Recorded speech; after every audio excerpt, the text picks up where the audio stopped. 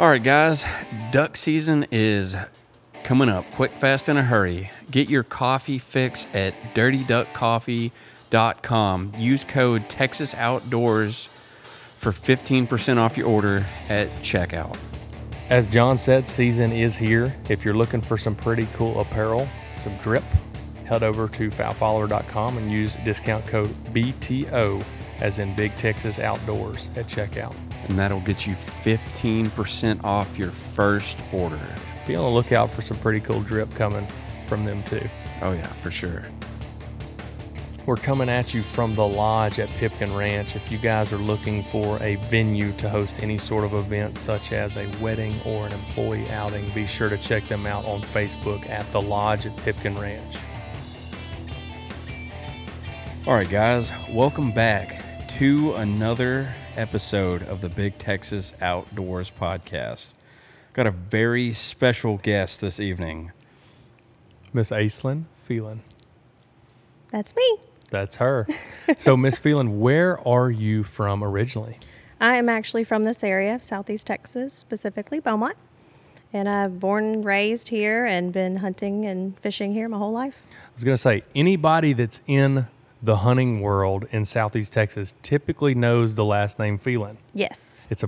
Y'all have been around this area for a long time. We have. And I think, correct me if I'm wrong, but you guys own a good bit of different properties around this area. We do.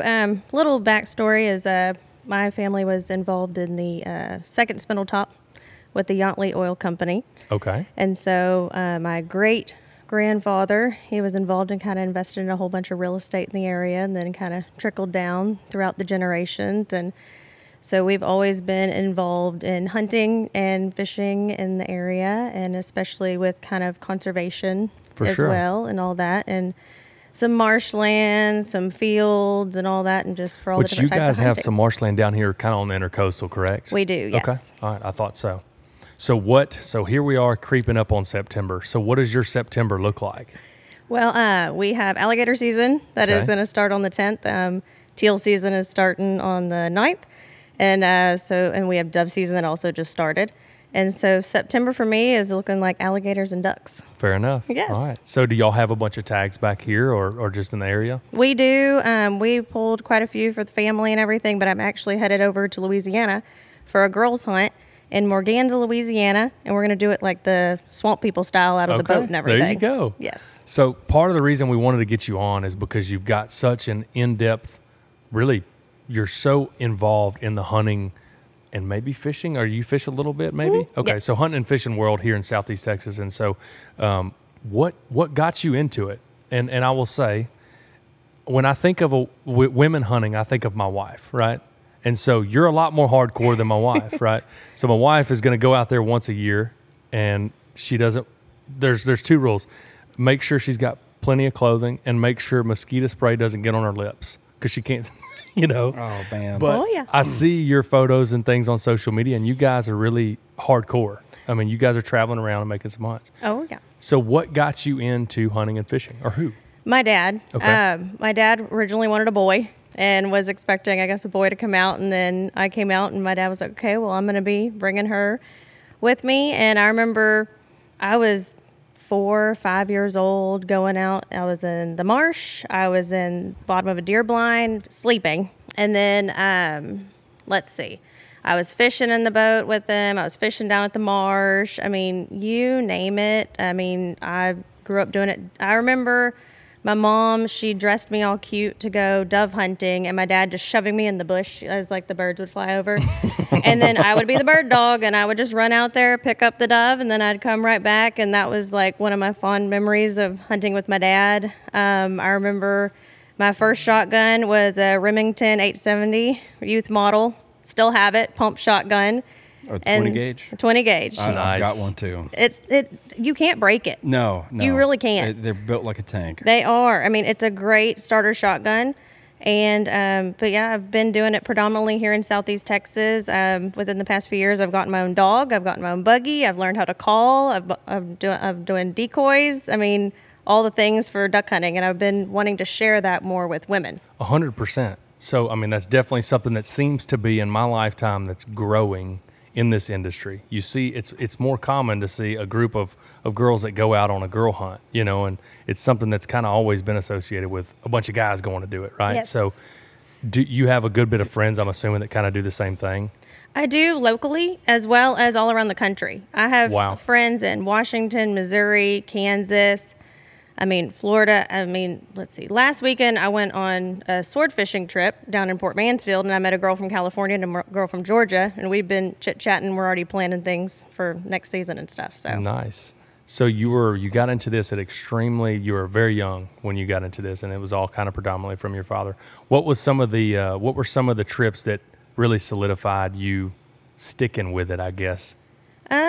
Growing up, going down in the marsh with my cousins and everything and doing that, alligators, teal, fishing, all that, as well as going out to the deer lease down in, we were over in Brackettville in Uvalde Okay. area. Yeah, I'm familiar with that. Yeah. And I remember it would be like youth weekend and I'd be the only girl running around, and I'd be shooting deer and gutting them and all the things and all And that. it never bothered you. It never bothered me. And I remember some of the other dads would bring their daughters too, and they were like, I don't like this. You like this? And I was like, yes, I do. I really do. That's awesome. That is awesome. So if you were to just kind of the bigger picture of things, what would you say you dedicate the majority of your time to? Is it waterfowl, as far like from a hunting perspective? I would say waterfowl for the most part, although I really do love big game as well as exotics. Especially whenever it's not waterfowl season, I love to go for the exotics in Texas because, Okay. all the different ranches, they offer exotics, and so I can kind of get my hunting fix throughout the year. So I will tell you, I don't want to stop you, or cut you off, but that's something that I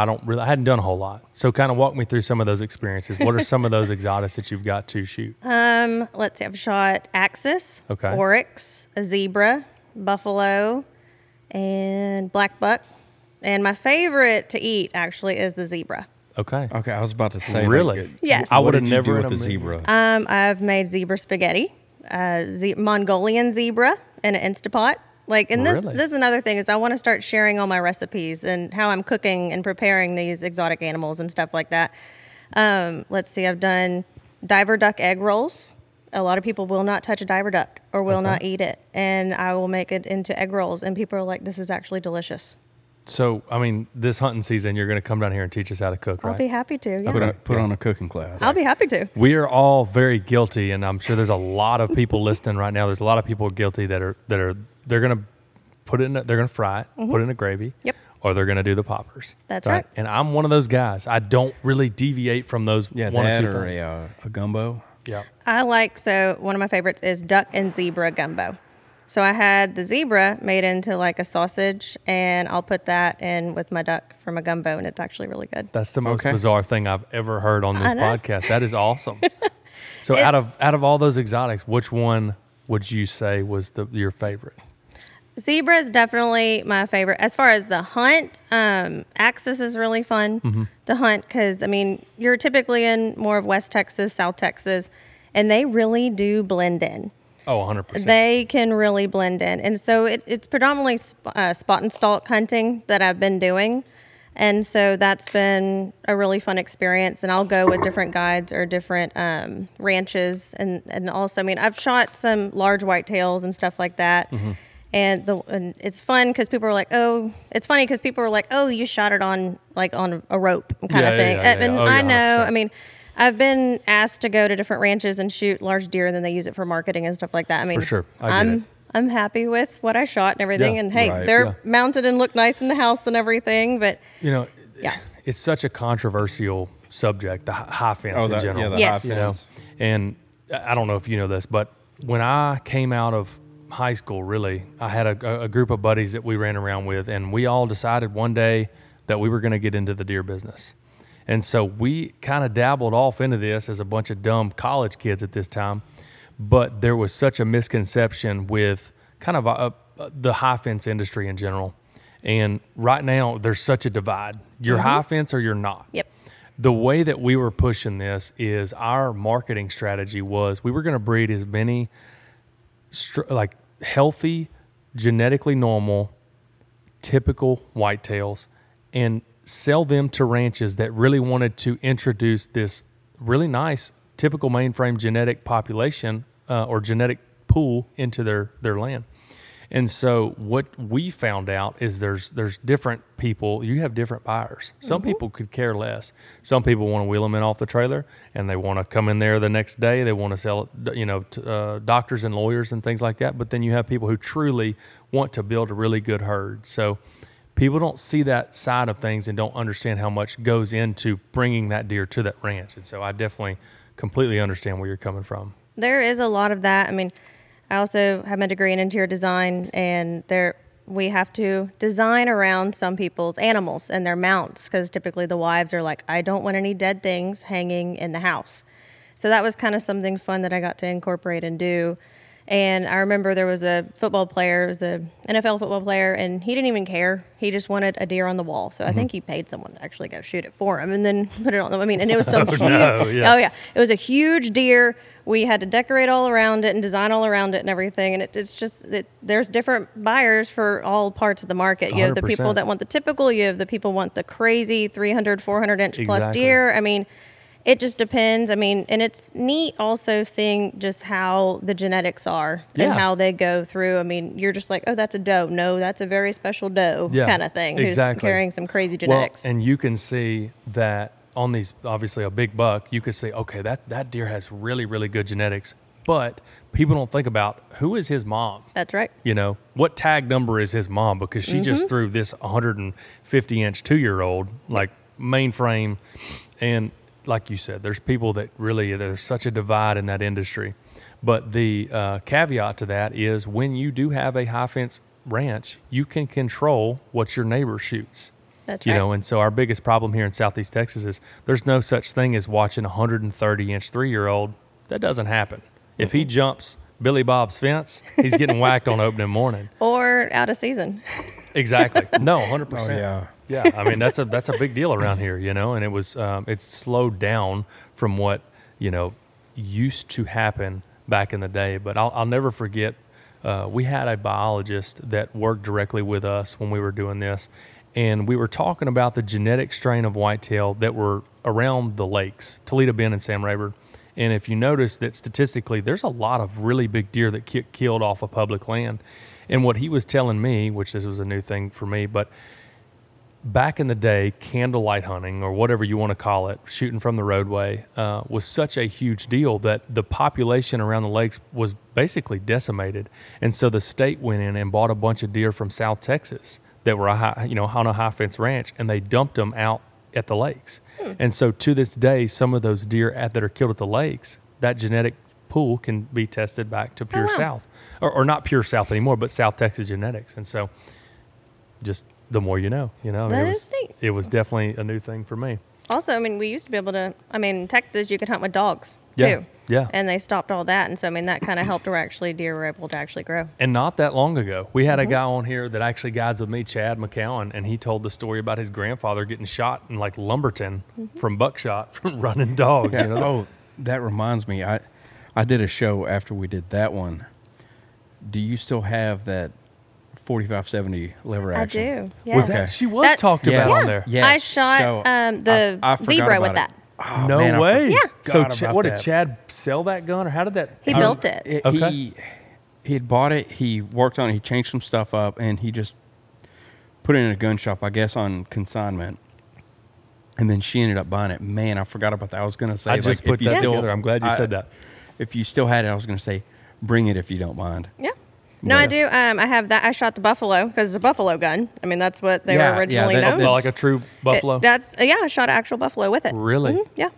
So how was that? Like, It was- hunt. Just walk me through that experience. So it was pretty neat. It was in Johnson City area, kind of west of Austin, and they are tough. They are a tough animal.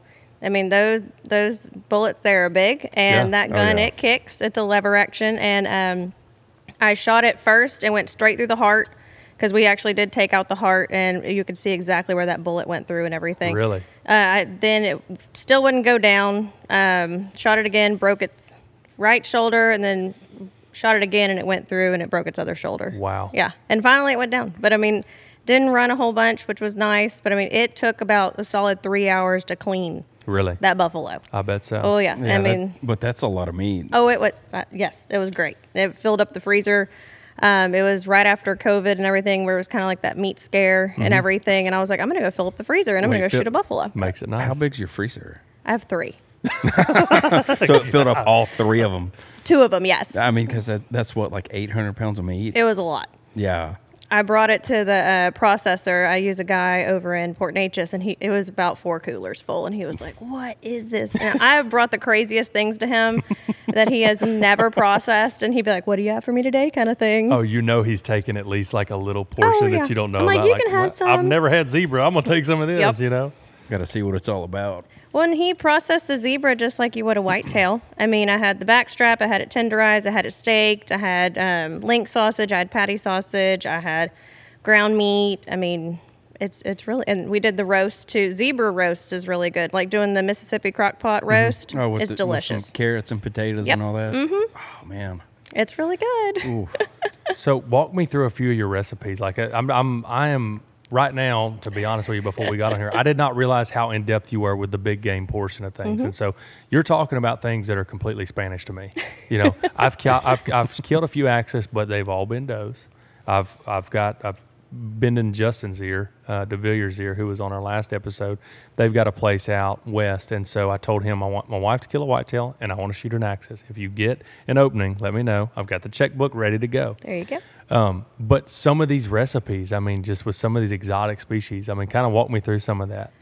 Wherever ground meat or wherever steak is, you just replace You it just with sub it with whatever you exotic have. meat. And I mean, like Mississippi crock pot roast. I mean, typically that'd be like a beef roast or a pork roast or something. I'll put an oryx roast in there. I'll put a whitetail, put an axis, put black buck. I mean, and fallow. I've shot some fallow before.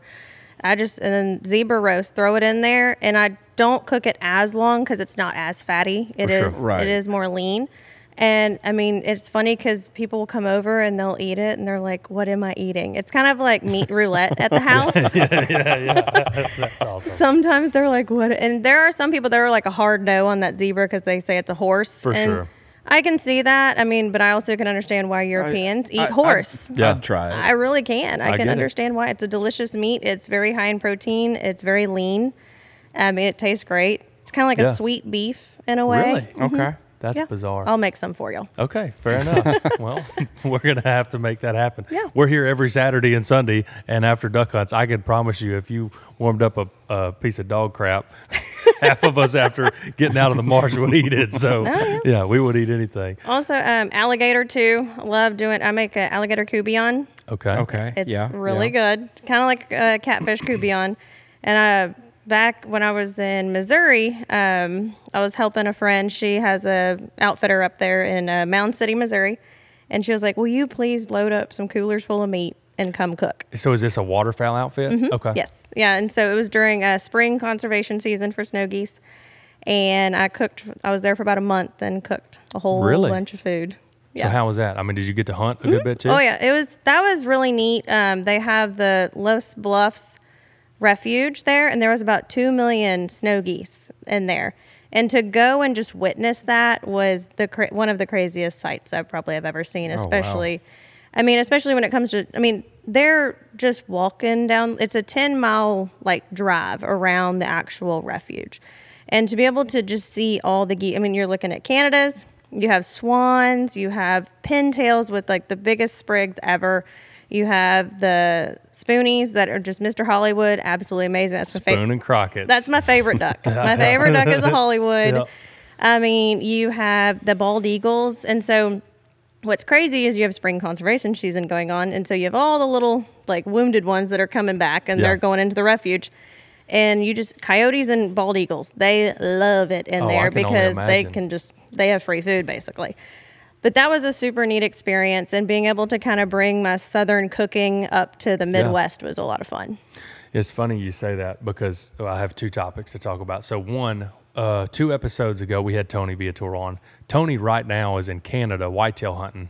And so he was talking about, we were texting back and forth, and he was sitting on the stand, and it really messed me up because it was 9 o'clock here. And he was like, yeah, we hunt until I think he said 10 o'clock at night or something. wow. Like it doesn't get dark until extremely late. And we were just kind of discussing that back and forth. And I said, well, how's the food? And he said, oh, it's okay.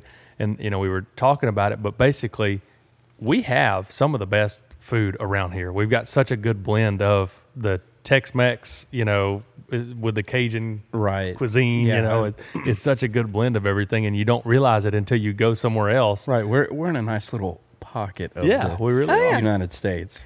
Well, I mean, we have great seafood. I mean, we're right here next to the Gulf and everything. So, I mean, Absolutely. shrimp, I mean, fish, all that. We have great fish. I mean, and then we have also, I mean, all of our hunting and everything. I mean, all the waterfowl and all that. I mean, a lot of people that don't like the diver ducks and everything, they'll throw them away, feed them to the dogs, whatever. And For those, sure. I mean, I try to utilize as much meat as I possibly can from anything that I do kill. 100%.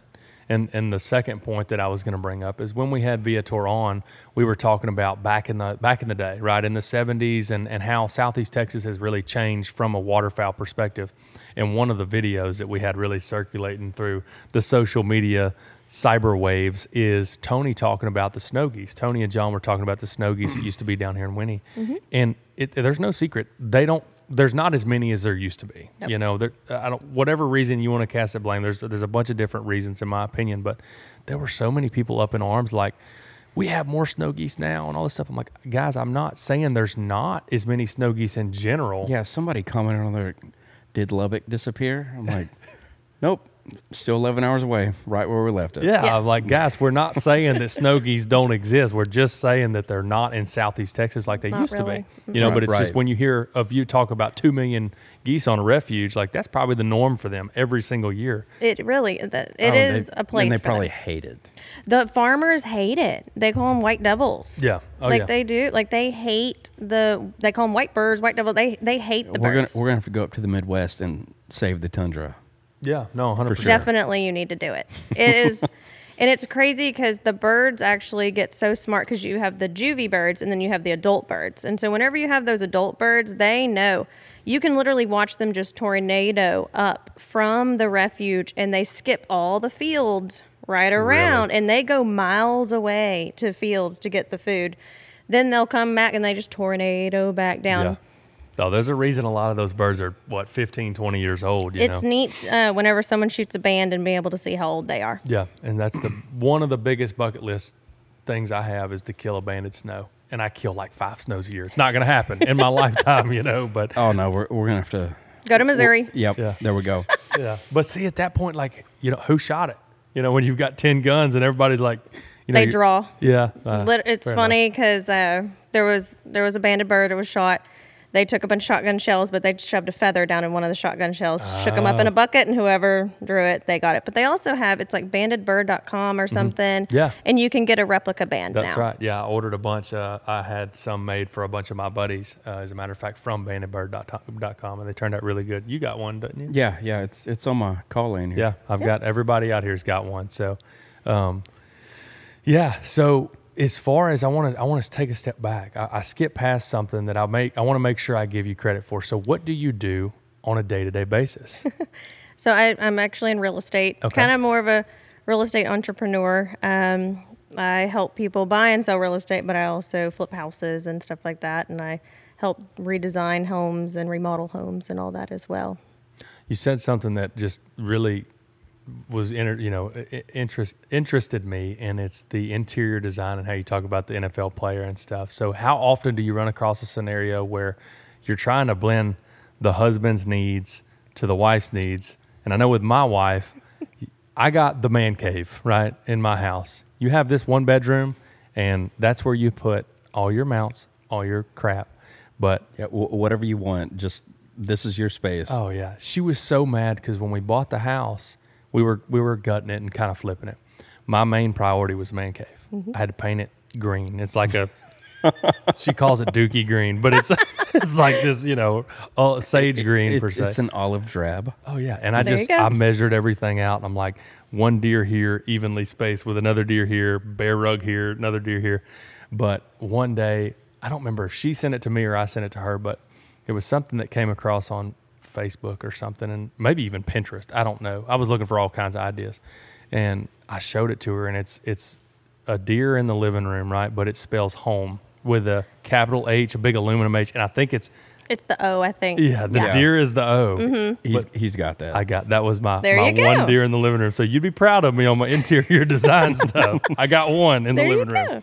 go. Duck or Design. She is on Instagram, and she I follow her. actually incorporates beautiful work with the ducks and the geese and swans and everything. And she's actually been a huge inspiration as far as how I've designed the house. But I mean, there's mounts and dead things everywhere.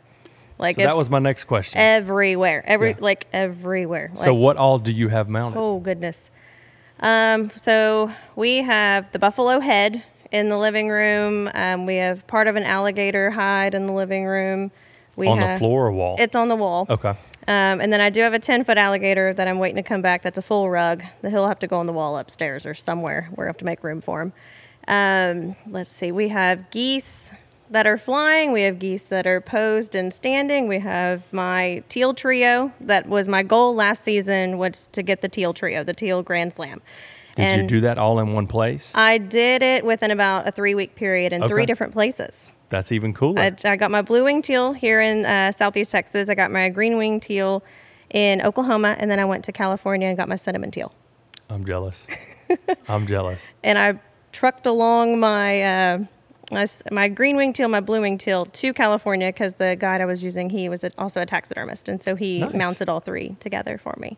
Cool. And then we have Mr. Hollywood, of course, and then in the guest bedroom, I have one of my fallows, and I have some wood ducks that are at the taxidermist, and they'll be getting in there next. And then office, we have a black buck, a fallow, and an axis. And we have also a zebra rug in the living room because, I mean, I had to make him into a rug. And Oh, he 100%. makes a pretty rug. Yeah.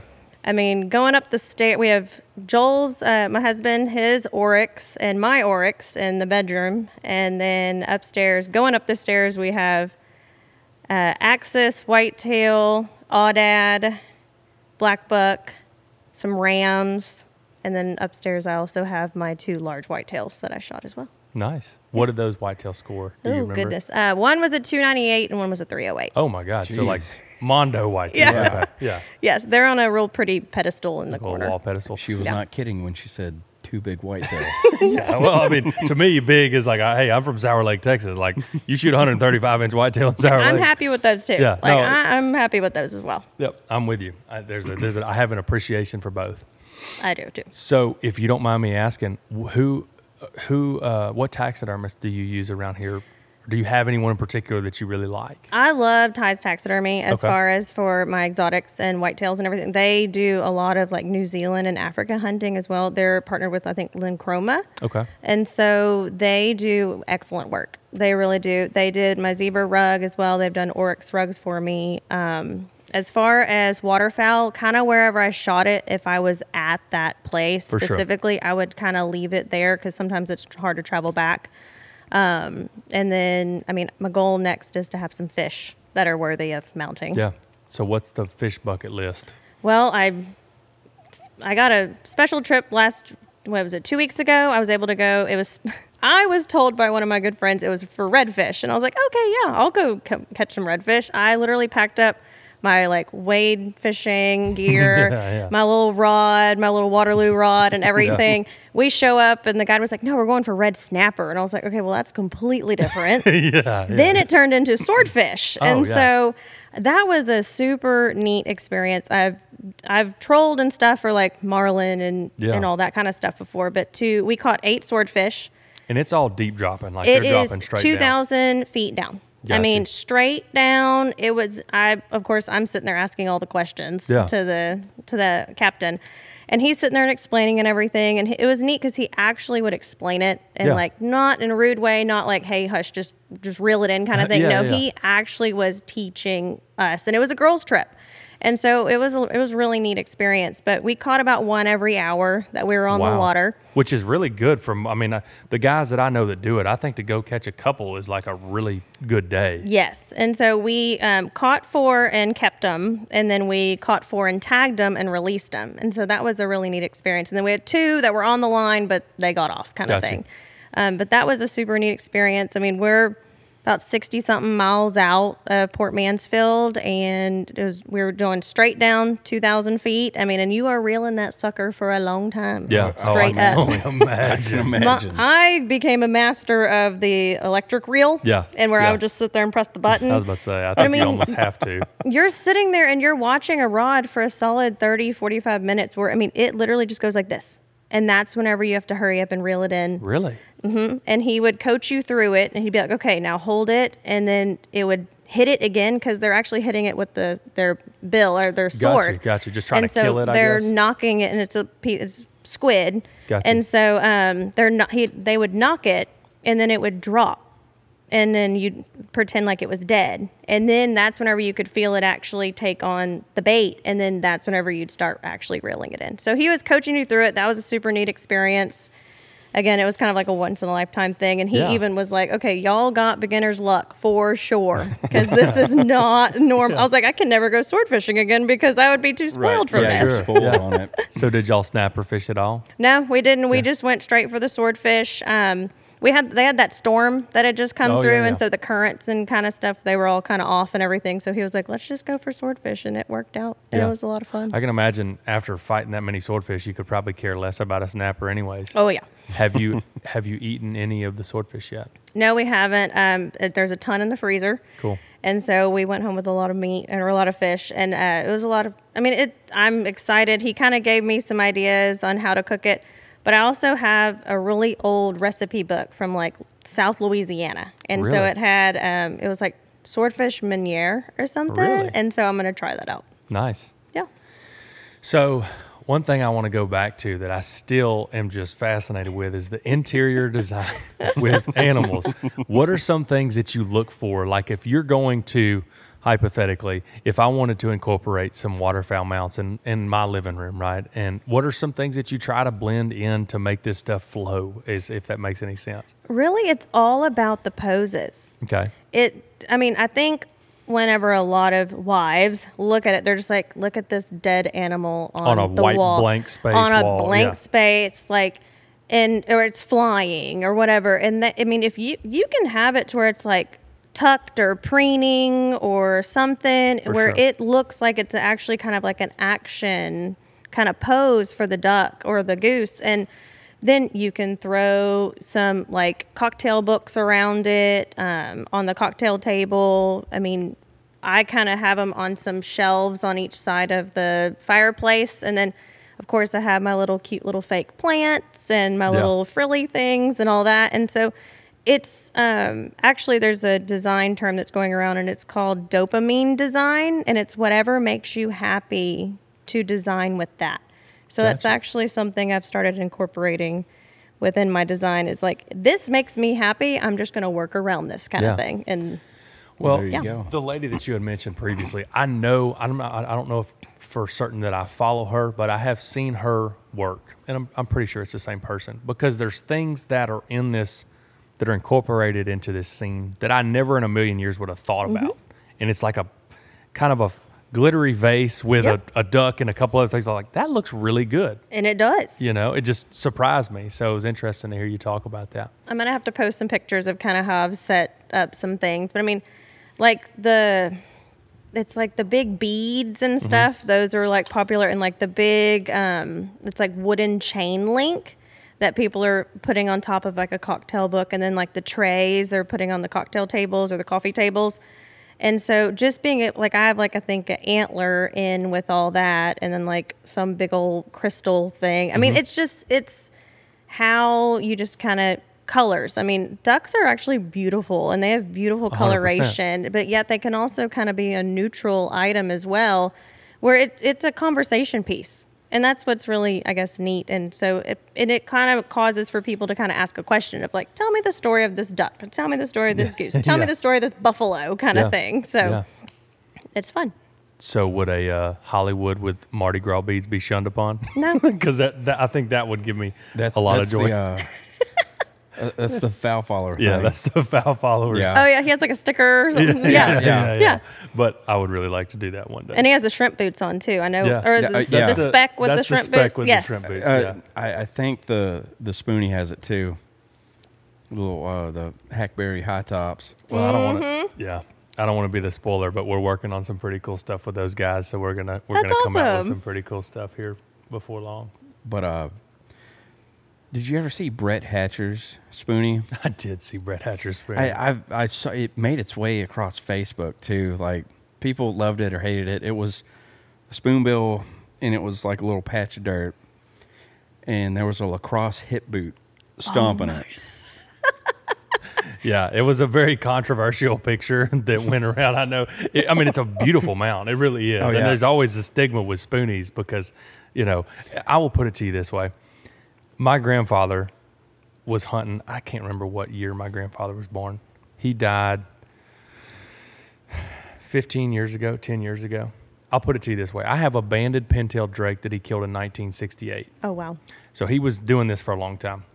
And I'll never forget when I was in high school, our common denominator, the things that we always talked about, was duck hunting. Because he trampled through all this marsh back here when it was like you show up with a $5 bill or whatever it was and come hunt.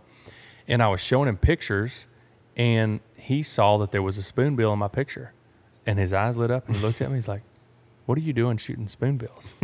Like, what do you mean? Why would I not shoot spoonbills? Like, It's the cool thing to do. but at the time, he started telling me that, like, back in the day, it was a joke in the blind where, like, the new guy or the guy on the right side or left side, you would try to trick him into shooting a spoonbill, almost like it was a Chi-Chi bird or something. Like, oh, get ready on the left side, It's like shooting a coot or something. Yeah, exactly. They would try to trick the guy into shooting a spoonbill, and they just didn't believe in it. So that's where that stigma comes from. But yeah, I remember I was picking up a pintail from Bubba Andrus. Mm-hmm.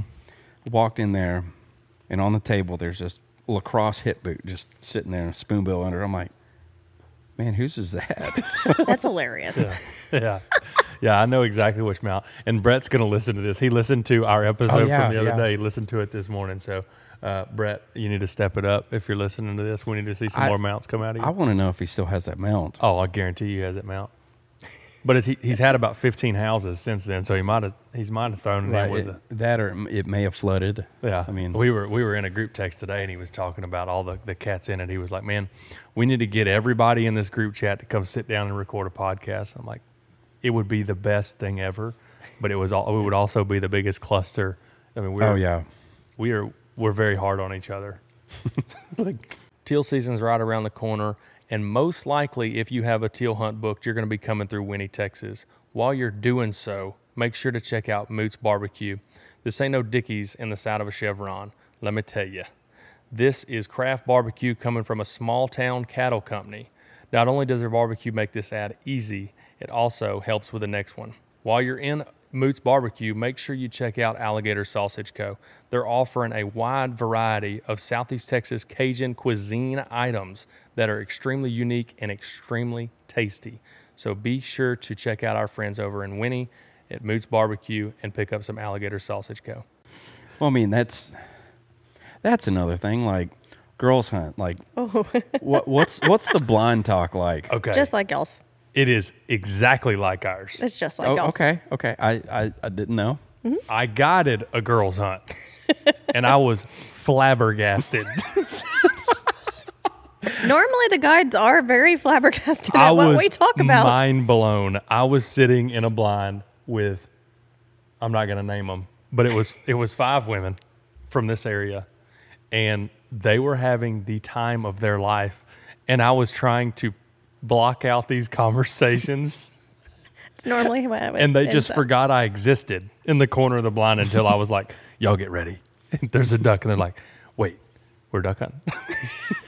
Let me stop this conversation. But the things that were discussed, they would look over and they're like, are you listening to this? I'm like, no, I didn't hear anything. I had the time of my life. It was probably, I will say, I've been guiding for about 4 years. I think it's probably the most fun hunt I've ever been on.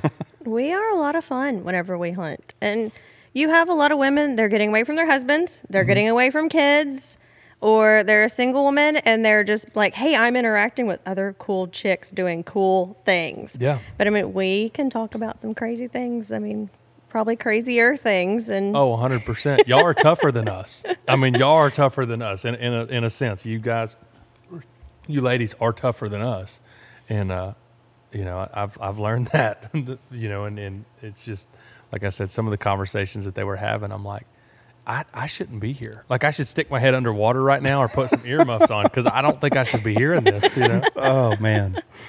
It's definitely entertaining. I mean, and that's how we get to know each other. I mean, it's like how, guys, y'all go golf, you're duck hunting, or whatever, you're in the blind. And just dog each other the whole time. Yeah, we actually... They don't do that. We don't dog each other. We'll pick at each other, but we're more or less picking on whoever, like, if they're dating someone, we're like, you deserve better kind of thing. Like, we're kind of sharing those kind of stories, or kids being crazy and all that kind of stuff. It's pretty entertaining. It really is. Well, it's almost like it's funny you say that. It is a different sense of, like, my friend group, it is constant ragging on each other, talking crap, but y'all, I haven't hunted with you in particular, but this group in particular, it was pretty positive. It was just a lot of funny stories and stuff that, Oh, yeah. it's just a different mentality, different. It is. Within the women community, we've all really kind of banded together, and we all are rooting for each other. I know with men, it's kind of like, oh, I have to go shoot the biggest buck, or I have to go shoot the first banded bird, or I have to get the biggest sprig. We are really wanting, there definitely is competition involved with women hunts. There's definitely competition. But we really are rooting for each other, because we are wanting everyone to get a positive experience from it. Because sometimes some women, they don't get a positive. They may be like, okay, my husband's bringing me hunting, and they have the most miserable experience because they're not properly prepared.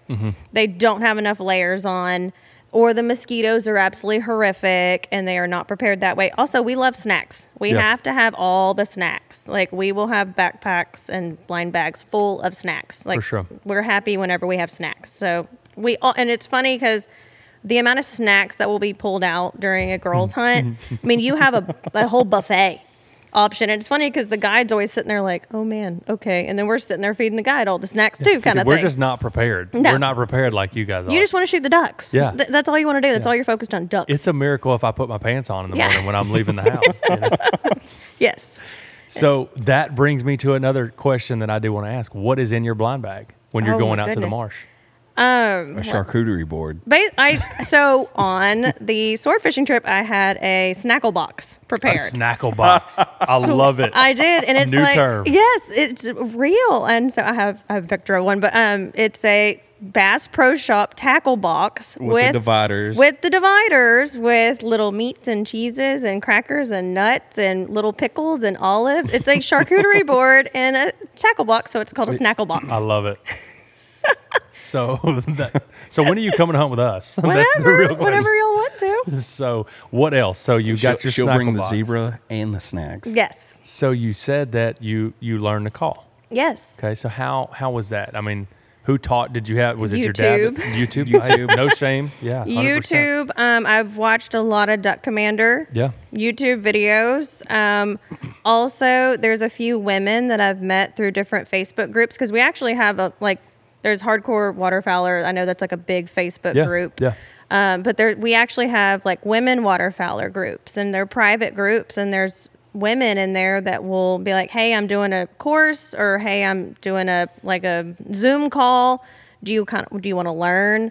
And then just trial and error too. While I'm out hunting, I'm like, the duck did not listen to that. Yeah, so for sure. that clearly did not work.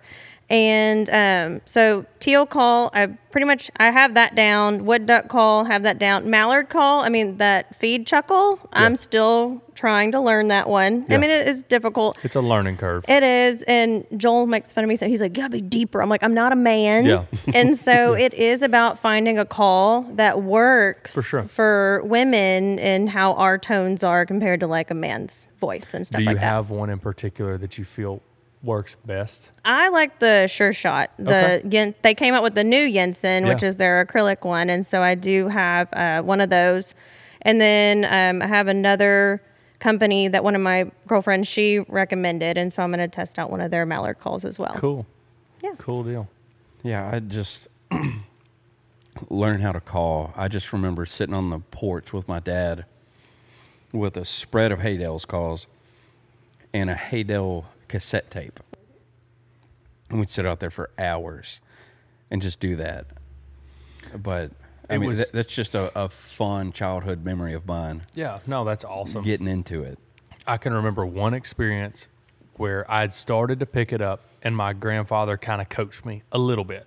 But my dad was not a waterfowl hunter, and so I was kind of on my own. And like you said, YouTube, Duck Commander, whatever I could get my hands on. YouTube University. That's right. And I was in the parking lot of Hardin Jefferson High School every single morning in my truck, blowing the damn duck call. And I've got buddies that still make fun of me about it. You know, it's just like, oh yeah, Keenan, that duck call, always in the parking lot. But that's how I learned. That's the best place to practice. Just have it in the truck with you and just. That's what I've done. Whenever I would drive to Missouri, I literally just 13 hours of duck calling pretty much. I mean, going to Arkansas, whenever I do my long road trips for all my girls' trips, I'm typically just sitting there practicing on my duck calls. And I'll play it through, I'll play a TikTok or a YouTube video through the truck, and I just sit there and I'll just rewind, and just try to mimic what they're doing. Yeah, that's awesome. I mean, that's the same thing. So I'm not going to lie. I just recently, about 2 years ago, I decided that I wanted to learn how to spec call. I don't know the first thing about spec calling. So I ordered a pretty high-end spec call, and I listened to this one guy who, he kind of was the reason I ordered this particular call. And listening to this guy do these different things. And so for like a week, I would drive up and down the road, and I'm listening to it. And then he would get into what's called the murmur. Yes. And the way that he would do it, this guy's last name is Jessup. I think it's Steele Jessup or something. And he's like, oh yeah, the last thing you need to learn is the murmur. And it's like this real, I'm trying it. I cannot master it to save my life. It just takes practice, man. It does. But I know guys that are really, really good at calling specs. And that's for a spec. That's the whole thing. If you could be good, you can almost convince them to an extent to go where you want to, where you're at. So one thing I'm going to try to master. Redbone makes a good spec call. What it is. Yeah. I have one, and that's one I've been really practicing on. Which they're owned by Sure Shot. Yep. No. Mm-hmm. The whole deal with that is it's just a difference in cupping your hand, and the whole placement with your hand is it's something all I'm not about the used to. pressures and everything. But I think the second that if you're receptive to learning new things, it changes the game. And I've been duck hunting. I'm 30 now. I've been duck hunting since I was 12 or 13. Really hard at it since I was 16, doing the public stuff. But I learn things from people all the time. And that's the coolest thing about, I have a really cool friend group, and then doing this podcast, I have people on all the time. I've learned a ton of stuff from you just sitting here. But see, that's what I like about doing this. The opportunity to meet some cool people. Yeah. And as long as you're eager and or willing to learn, like the stuff that the stuff that your dad taught you or that your uncle taught you, that might not be the best way to do it. And as long as you're willing to learn, things are changing, I'll spill one of his secrets. Petty was on here. Petty's probably one of the better waterfowl guides that I know. He's got it in a lot of different areas.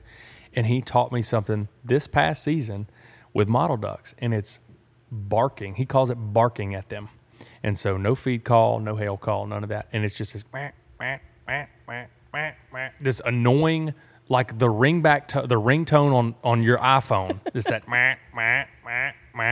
and it drives them insane. And like this year, just with him, we shoot a good bit of model ducks, but typically once you get past the first couple weekends, they're evasive. They're going to go land in the pothole the size of a pickup truck. But I had a lot of situations where I started putting that into my calling sequence, and it just changed the game.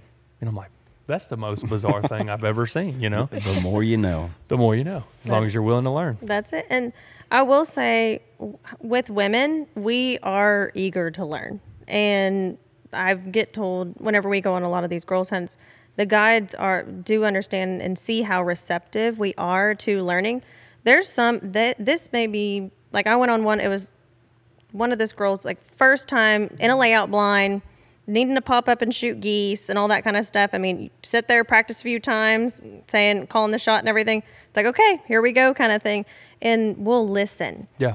We really want to know how to do it right. We don't want to have any sort of safety issues or anything like that, or hurt anyone or hurt anything.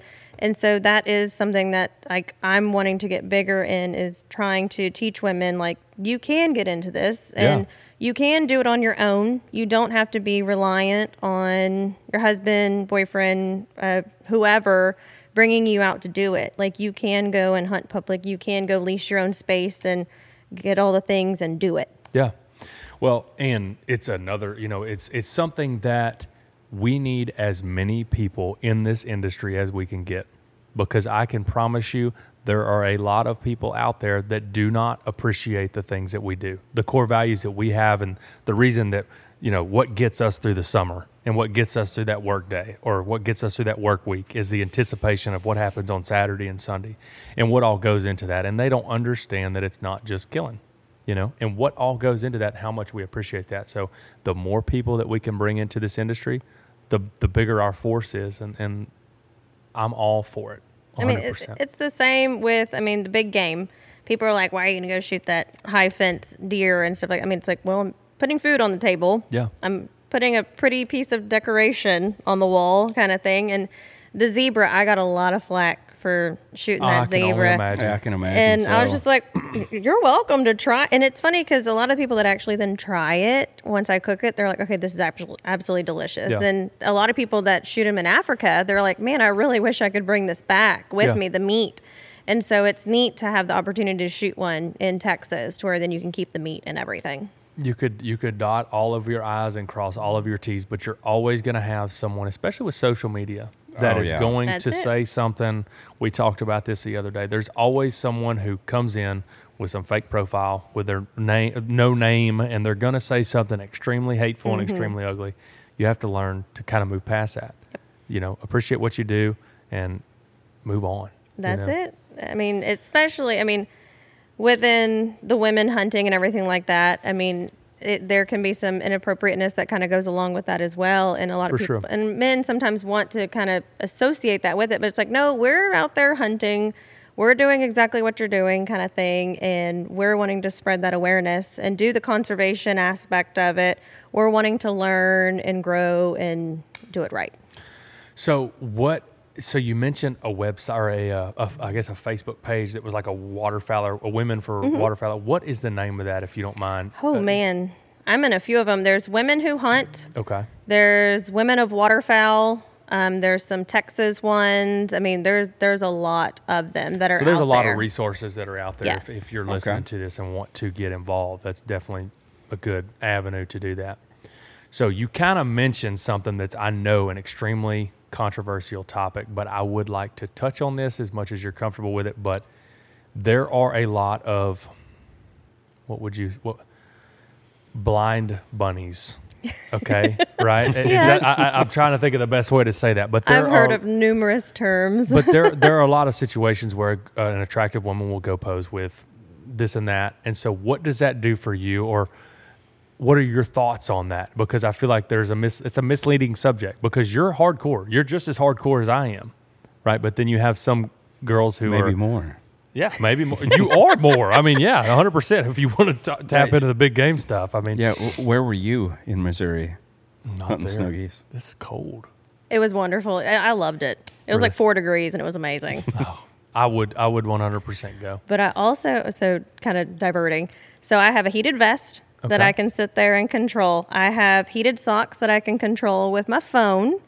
It's an app-controlled socks. I also have a heated butt cushion, and so I can lay in the layout for all day and be just fine. The misery's part of it. Nah. Yeah. So this is where I help women understand it can be comfortable. I have my blind snacks all in there. I have all of it. So. Oh, yeah, we never heard what was in the bag. Snacks, of course. The Little Debbie Christmas tree cakes. I'm so ready for those to come back out. John Breeden, if you're listening. I'm ready for those. Gun oil. Let's see. That is a very good thing to have. It's a must. Yeah. My brother went to Kansas. It was like 32 and just freezing rain, stuff like that. He's like, I pop up, first shot, boom, and it doesn't load. He's like, so after that hunt, I had to go clean my shotgun. Oh, yeah. It happens. It's a must. I'm always the one that's like, I have it, here you go, kind of thing, and passing it down the line. Let's see. Grocery sacks, that's a must. You pick up trash and everything like that from your snacks and from shotgun shells. Of course, extra shotgun shells. I have a finisher as well. let's see, I have a knife in there. I have a headlamp. I have a little flashlight. And let's see, my dog whistle, that's on my lanyard, but sometimes I shove all that in my bag. Let's see, extra gloves because sometimes I get wet. Also, like a dry fit towel kind of thing. So those are always nice to have. It's pretty full whenever I'm going out there. I mean, it's like a woman's purse. It's always full, and it's like magical with all the things that come out of it kind of thing. You know what? I appreciate you. You are a gear junkie. I am. And I love it. I was about to say, I'm a waterfowl guide, and she's more prepared than I am. I'm like, I know I'm missing a bunch of stuff that's in there. Hand warmers. Is there any wet wipes or Yes. toilet paper? Yes, both. Okay. There you go. You have to have that. See, or that, or you sacrifice a sock or yeah. a piece of a shirt or something like If that. I leave the truck, I'm screwed. There's always an oh shit roll in the center console of my truck, but if I get out of the truck, we're in a bind. Well, and then also there's like, I don't have this in my bag, but I do have some friends. It's like a shiwi. It's like, I don't know what that is. I do know what that is. It's like a little device it's that a helps funnel. women Okay. go to the It's a funnel. restroom easier. Okay. Yes. It's 2023. We've got to tread lightly around this subject. Yes. It's So- called shiwi. A shiwi. It's Okay. a funnel. John, Yes. if you're still listening. What about first aid? Yes, I do have some of that in there. Tourniquet. I also have like the Mojo little picker-upper for the shotgun shells, yeah, the little yeah. magnet and Little everything. Mojo That stick, thing's a yeah. godsend. But yeah, little baby first aid kit. Little boo-boo kit. A boo-boo kit, yes. And the tourniquet for if it's big boo-boo. not a boo-boo. Yeah. Cool. So hunting deer, big game, and hunting ducks. What are you carrying? Like rifle and shotgun. Let's see. Okay, big game. My 45-70 for Okay. real big game. I was about to say, we're talking to someone who Yes. has hunted big game. So that's got an like a 1 to 8 LPVO. I don't know. Your scope. I'm trying to think of what's on it. I'm like, Chad would know because he put it on there. I think that's what he said was on it. Okay. It's a nice it's setup. a low power She's like me. I'm like, I don't know. It zooms in. Yeah. power variable optic. It worked on the buffalo and it worked on the zebra. That's all that There matters. you go. What are you carrying to the blind? Let's see. Also, I have my 243 that I like to use for whitetail and Axis 30-06 as well. Snacks, of course, I'm bringing to the blind. But a lot of those hunts I've been doing spot and stalk. So we're going around trying to find them and stuff like that. But if I'm actually going and sitting in the blind, buddy heater. Yeah. I even Oh, bring yeah. those into the duck blind. Yeah. Like Yep. also thermocells if it's hot kind of Yes. thing. Have to have that. See, you should utilize yours more. I know. I have one. They're the best. They do work That's great. in my blind bag. Yeah, And they all the do time. work great. I just Keen's so sweet, the mosquitoes just flock they to stay, him. they don't like a ginger. They stay away from me, I guess. I have a very high tolerance for mosquitoes. I don't know if you've caught any of these previous episodes. I hate. I'm like I Chad. don't like 'em. Death to all mosquitoes. Yeah. But I have marshland in my back all the time. Mm-hmm. But I am not always breaking out the thermocell. I know I should because I know it works, but Absolutely, it is a godsend. It it is. just feels like for me, there's so many things involved to get everything right in that situation with getting people to the blind, making sure my dog doesn't do something stupid or pee on somebody or jump out of the Marshmaster or whatever it may be, that when I get there and I'm like halfway, I can't breathe because I just walked a mile to park this big giant marsh buggy.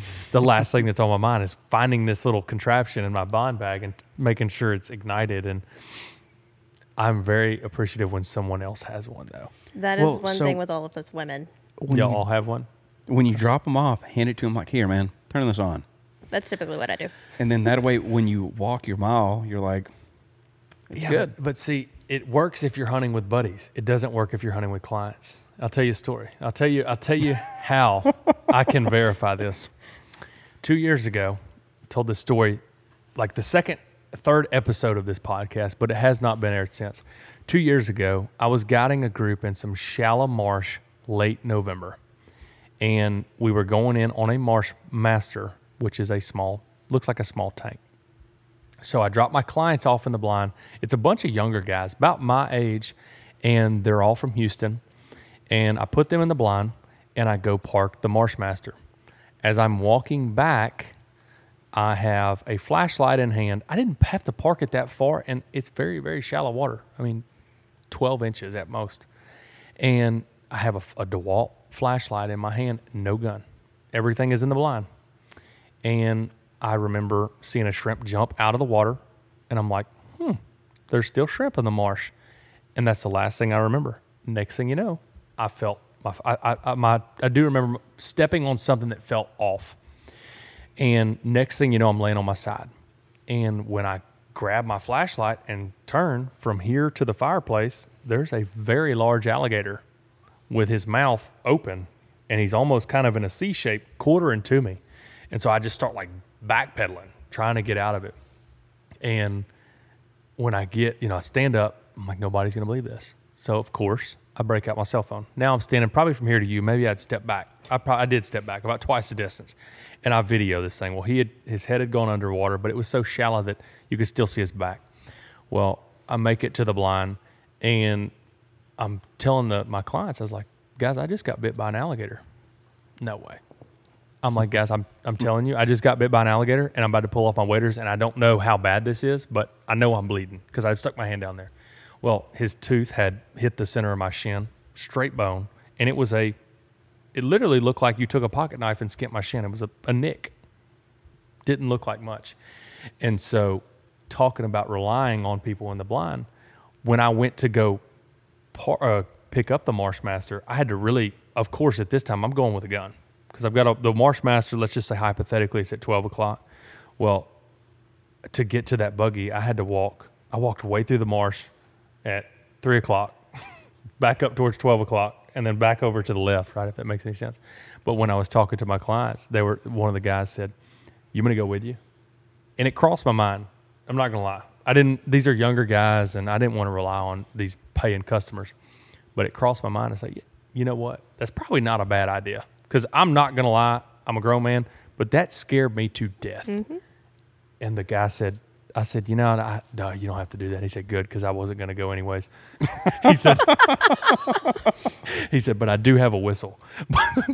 Here's this whistle. Blow this whistle if that alligator grabs you. If you get attacked, blow this whistle. That's literally what he told me. I'm like, okay, guys, I knew I couldn't count on y'all, and I was really glad that I told him no anyways, because then I'd look like a chicken for saying yes, but you cannot rely on people in the blind. Yeah, you want me to go with you? Yeah. Oh, it's too bad. I mean, that's literally what he said. Yeah. Well, blow the whistle if something happens. I'm like, oh, gee, thanks. That's too funny.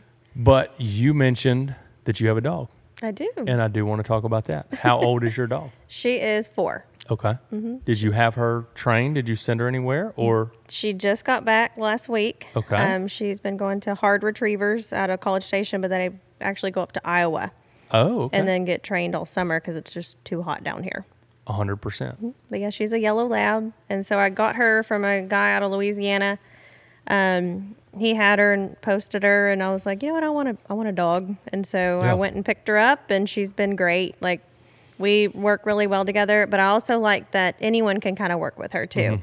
And that is something that I want to start incorporating and doing, is teaching women how to work dogs. Because typically, whenever we go and we hunt, everyone's like, oh, the puppy dog, oh my God, let me love on it, kind of thing. And that, like, kids, women, we like to meet the dog and love on the dog kind of thing. And so that is something I really do want to start teaching and showing women, is like, you can control a dog, and you can learn how to do the hand signals and the whistles and everything like that as well. I just feel like it's a whole other form of getting people engaged too. It is. I mean, that is 3/4 of the reason that I still do it. And that, like, when you hear your alarm go off, you're like, another 5 minutes. But then there's a little yellow lab or whatever color lab you may have that's standing there like, hey, dude, it's go time. Yep. It's time and to get up. They're so excited. They're ready to work. And like, her personality, like, whenever you have her out of the blind compared to whenever she is in the blind, she just turns on work mode. Yeah. And it is just so neat. And sometimes she's looking at ducks that I don't even see. And she's seeing the birds that I don't even see. And I'm like, oh, okay, there is something out there kind of thing and stuff like that. So That is a really neat aspect, especially in Missouri too. They were having to run multiple dogs. So does will she travel with you on some of these trips that you have planned? She does, and she will on certain ones. Yes. Cool. Like you said, you mentioned, I tell people this all the time, but my dog is the dumbest dog at home, but the smartest dog in the field. Like around the house, I have people come over that don't really duck hunt. And they're like, this is the biggest, dumbest, goofiest dog, just flopping around everywhere. But in the field, it's all business. And they have that switch that they can cut on and off. So I touched on a controversial subject, and I'm not going to go back to this. I want to start. If we don't want to talk about this, we don't have to. But I do have a way to, I feel like, start and close it. So in the hunting industry, there are a lot of women who kind of ride the wave of the marketing side of things. And I'd ask you, I know we kind of diverted this, but I do want to close my portion of this out and say that there are women, and you are a walking proof of there are hardcore women. And just because there's attractive women out there on social media doing all these grip and grins, and stuff like that, there's a stigma on a lot of women hunting. And so I know that's something that you have to constantly combat as being an advocator for women hunting. And so my question would be, what would you tell women that were looking to get into hunting and fishing? What advice would you give them? Don't overdo it. Be conservative with it, with what you're wearing, what you're doing, how you're acting. You have the women that are going and taking pictures with piles and stuff and with less clothing and whatever and all that kind of stuff. And it's just like you have a bunch of guys that want to take the pile pictures too. 100%. There's some that goes on. There are so many women's groups that you can get into to actually go on these hunts with. And I always kind of ask, and it's not about if someone has experience or not, because I have met some women that had zero experience and they had an absolute ball, and we have become very good friends. And then there's some that are very experienced, and then they do kind of what we're talking about, and it's kind of like, okay, well, you do you kind of thing, but I'm not going to associate with that. For sure. So it's a matter of, just association. It just depends on what you want to be associated with. And for women that are really wanting to get into this and not be associated with that, just stand for yourself. Mm-hmm. Stand up for yourself. If you are in an uncomfortable situation, and there are some times where guides do take advantage of an all women's group, and they're kind of like, oh, let me pick out which one I want kind of thing. And that does happen. And so, I'm like, hey, I'm here kind of thing. I'm married. I'll be cool, but I'm not getting into any of that kind of thing. For sure. And so for women that really want to get into this, it's just try to band together with the ones that are doing it the right way. Well, it sounds like you guys have this, the social media platform sounds like such a resource. It is. Because from a girl's perspective, if I was a girl, I would not want to fall in with a random outfit with a bunch of old dirty guys. Nope. I know the conversations that happen in those duck blinds, and being the opposite sex, I would be pretty uncomfortable in some of those scenarios, right? But it sounds like y'all have such a good resource right now, just direct people to kind of pull together and keep generating these girls' hunts and things like that. I think it's a magical thing. It is. And then, and I grew up with, going to the deer lease with my dad and everything like that. I've been in duck blinds because Joel, he'll bring me sometimes and stuff like that. And the guys are like, we can't. I'm like, you can talk however you want. I don't care. Yeah. I've heard it all. We probably talk about it too, kind of thing. I may contribute to it here and there. And so, it's whatever. And so, but it is neat to have these groups that are happening and with the women that are growing in it. And it's a huge explosion over the past couple years that women getting into waterfowl hunting. And that's another thing too, is I have a friend, she has a waterfowl brand for women. What is that called? The Duck Huntress. Okay, I have seen that. Mm-hmm. Who has that? Kate Hunt. Kate Hunt. Okay. That's and so she does a lot of women's graphic tees and everything like that as well. Cool. Okay. And so, and it's Gator Waders has actually started to have women's waders. And Nice. So that is one of the preferred ones that I like, because I have tried pretty much all the waders. And I have a couple of pair of gator waders because they do actually fit well for women. I'd love to get some Sitka waders, but they don't make a small enough shoe size. What's their smallest shoe size? I think it's not even an 8 anymore. I think Really? it's a 9. And Really? I need like a men's 6. Got you. So that's the problem. And then it's like I'm not a kid, so it doesn't need Yeah, to be short for kind sure. of thing. So that's something I'm kind of looking into is like how can I bring more to the table for women to, like within the hunting world as far as like apparel and outfits and stuff as far as gear kind of thing.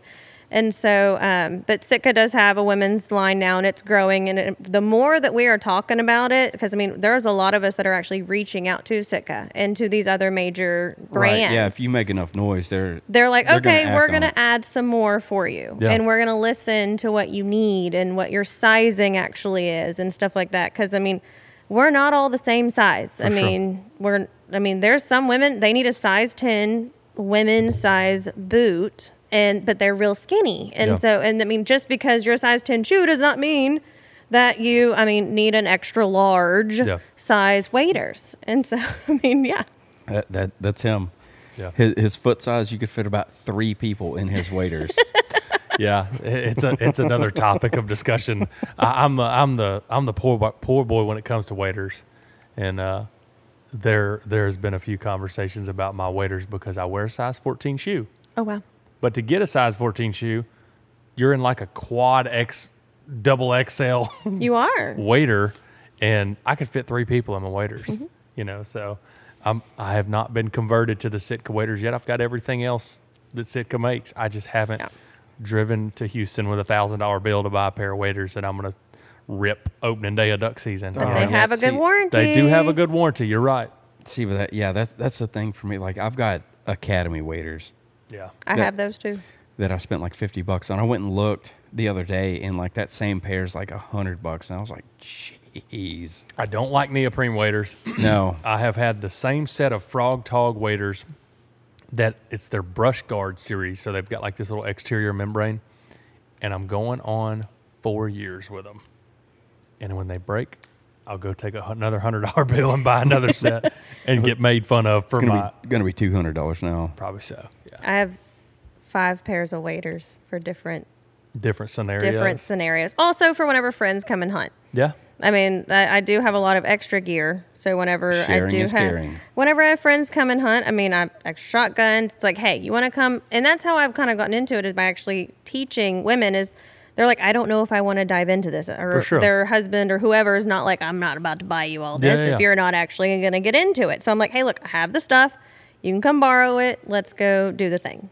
So what shotgun are you shooting? So let's see.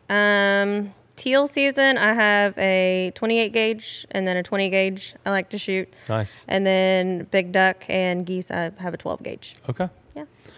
It's been a topic of discussion here for a long time. Absolutely, The 20, 28 gauges. I shoot a 20 gauge. A lot of the guys here shoot a 28.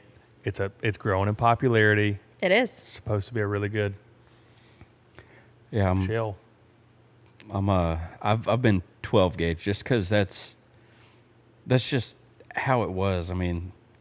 That was tradition, like we had talked about. Like it was really something to get into a 12 gauge. But I'm gonna try a 20 this year. To get women into it, a lot of them can't stand the kick Yeah. of a 12 gauge, and it's also heavy. Yeah, for some it's women. clunky. It's very And clunky. so the fact that we do now have the 28 gauge and the 20 gauge option, it is nice for women to have something that is lighter. Absolutely. And it doesn't kick as much. And sure. how also, all the inertia driven and the gas and Yeah. all that now they have Oh, with all these. technology's It's insane right now. compared to my little Remington 870 youth model where Yeah. that sucker as a 20 gauge would still kick kind No, of thing. 100%. And I remember using my dad's 12 gauge whenever I was younger and I was like, nope, I don't like that. Yeah. It knocked me on the ground kind of thing. It's all very different now. Yeah. All the technology that has come about with shotguns and everything. Cool. Well, I really appreciate you coming Yes, on. yes. I want to kind of Thank y'all. close things up, but I really want to reiterate on the importance of what you discussed. Just women getting involved in hunting. Yeah. And you have opened my eyes to a lot of things, and you've taught me a lot of things today. And so I really enjoyed having you on, and I hope that you show up one day to the skinning shed down here at about 11 o'clock in the morning with some zebra or something. I'll do it for sure. All right. Well, thank you for coming Yes, on. thank you so much. Thank y'all so much for having me. Yes, ma'am. All right, guys, that is going to do it for this week's episode. Y'all find us on our socials, everything but OnlyFans.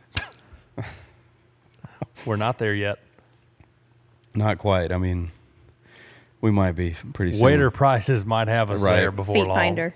Feet finder. Didn't somebody else say that last Boone time? did. Oh, Boone yeah. Yeah. There we go. I'm in my flip-flop, so come on with it. But, yeah, find us on our socials. Like, follow, subscribe. Rate and review our show on our audio platforms. Until next time, y'all be safe and happy hunting.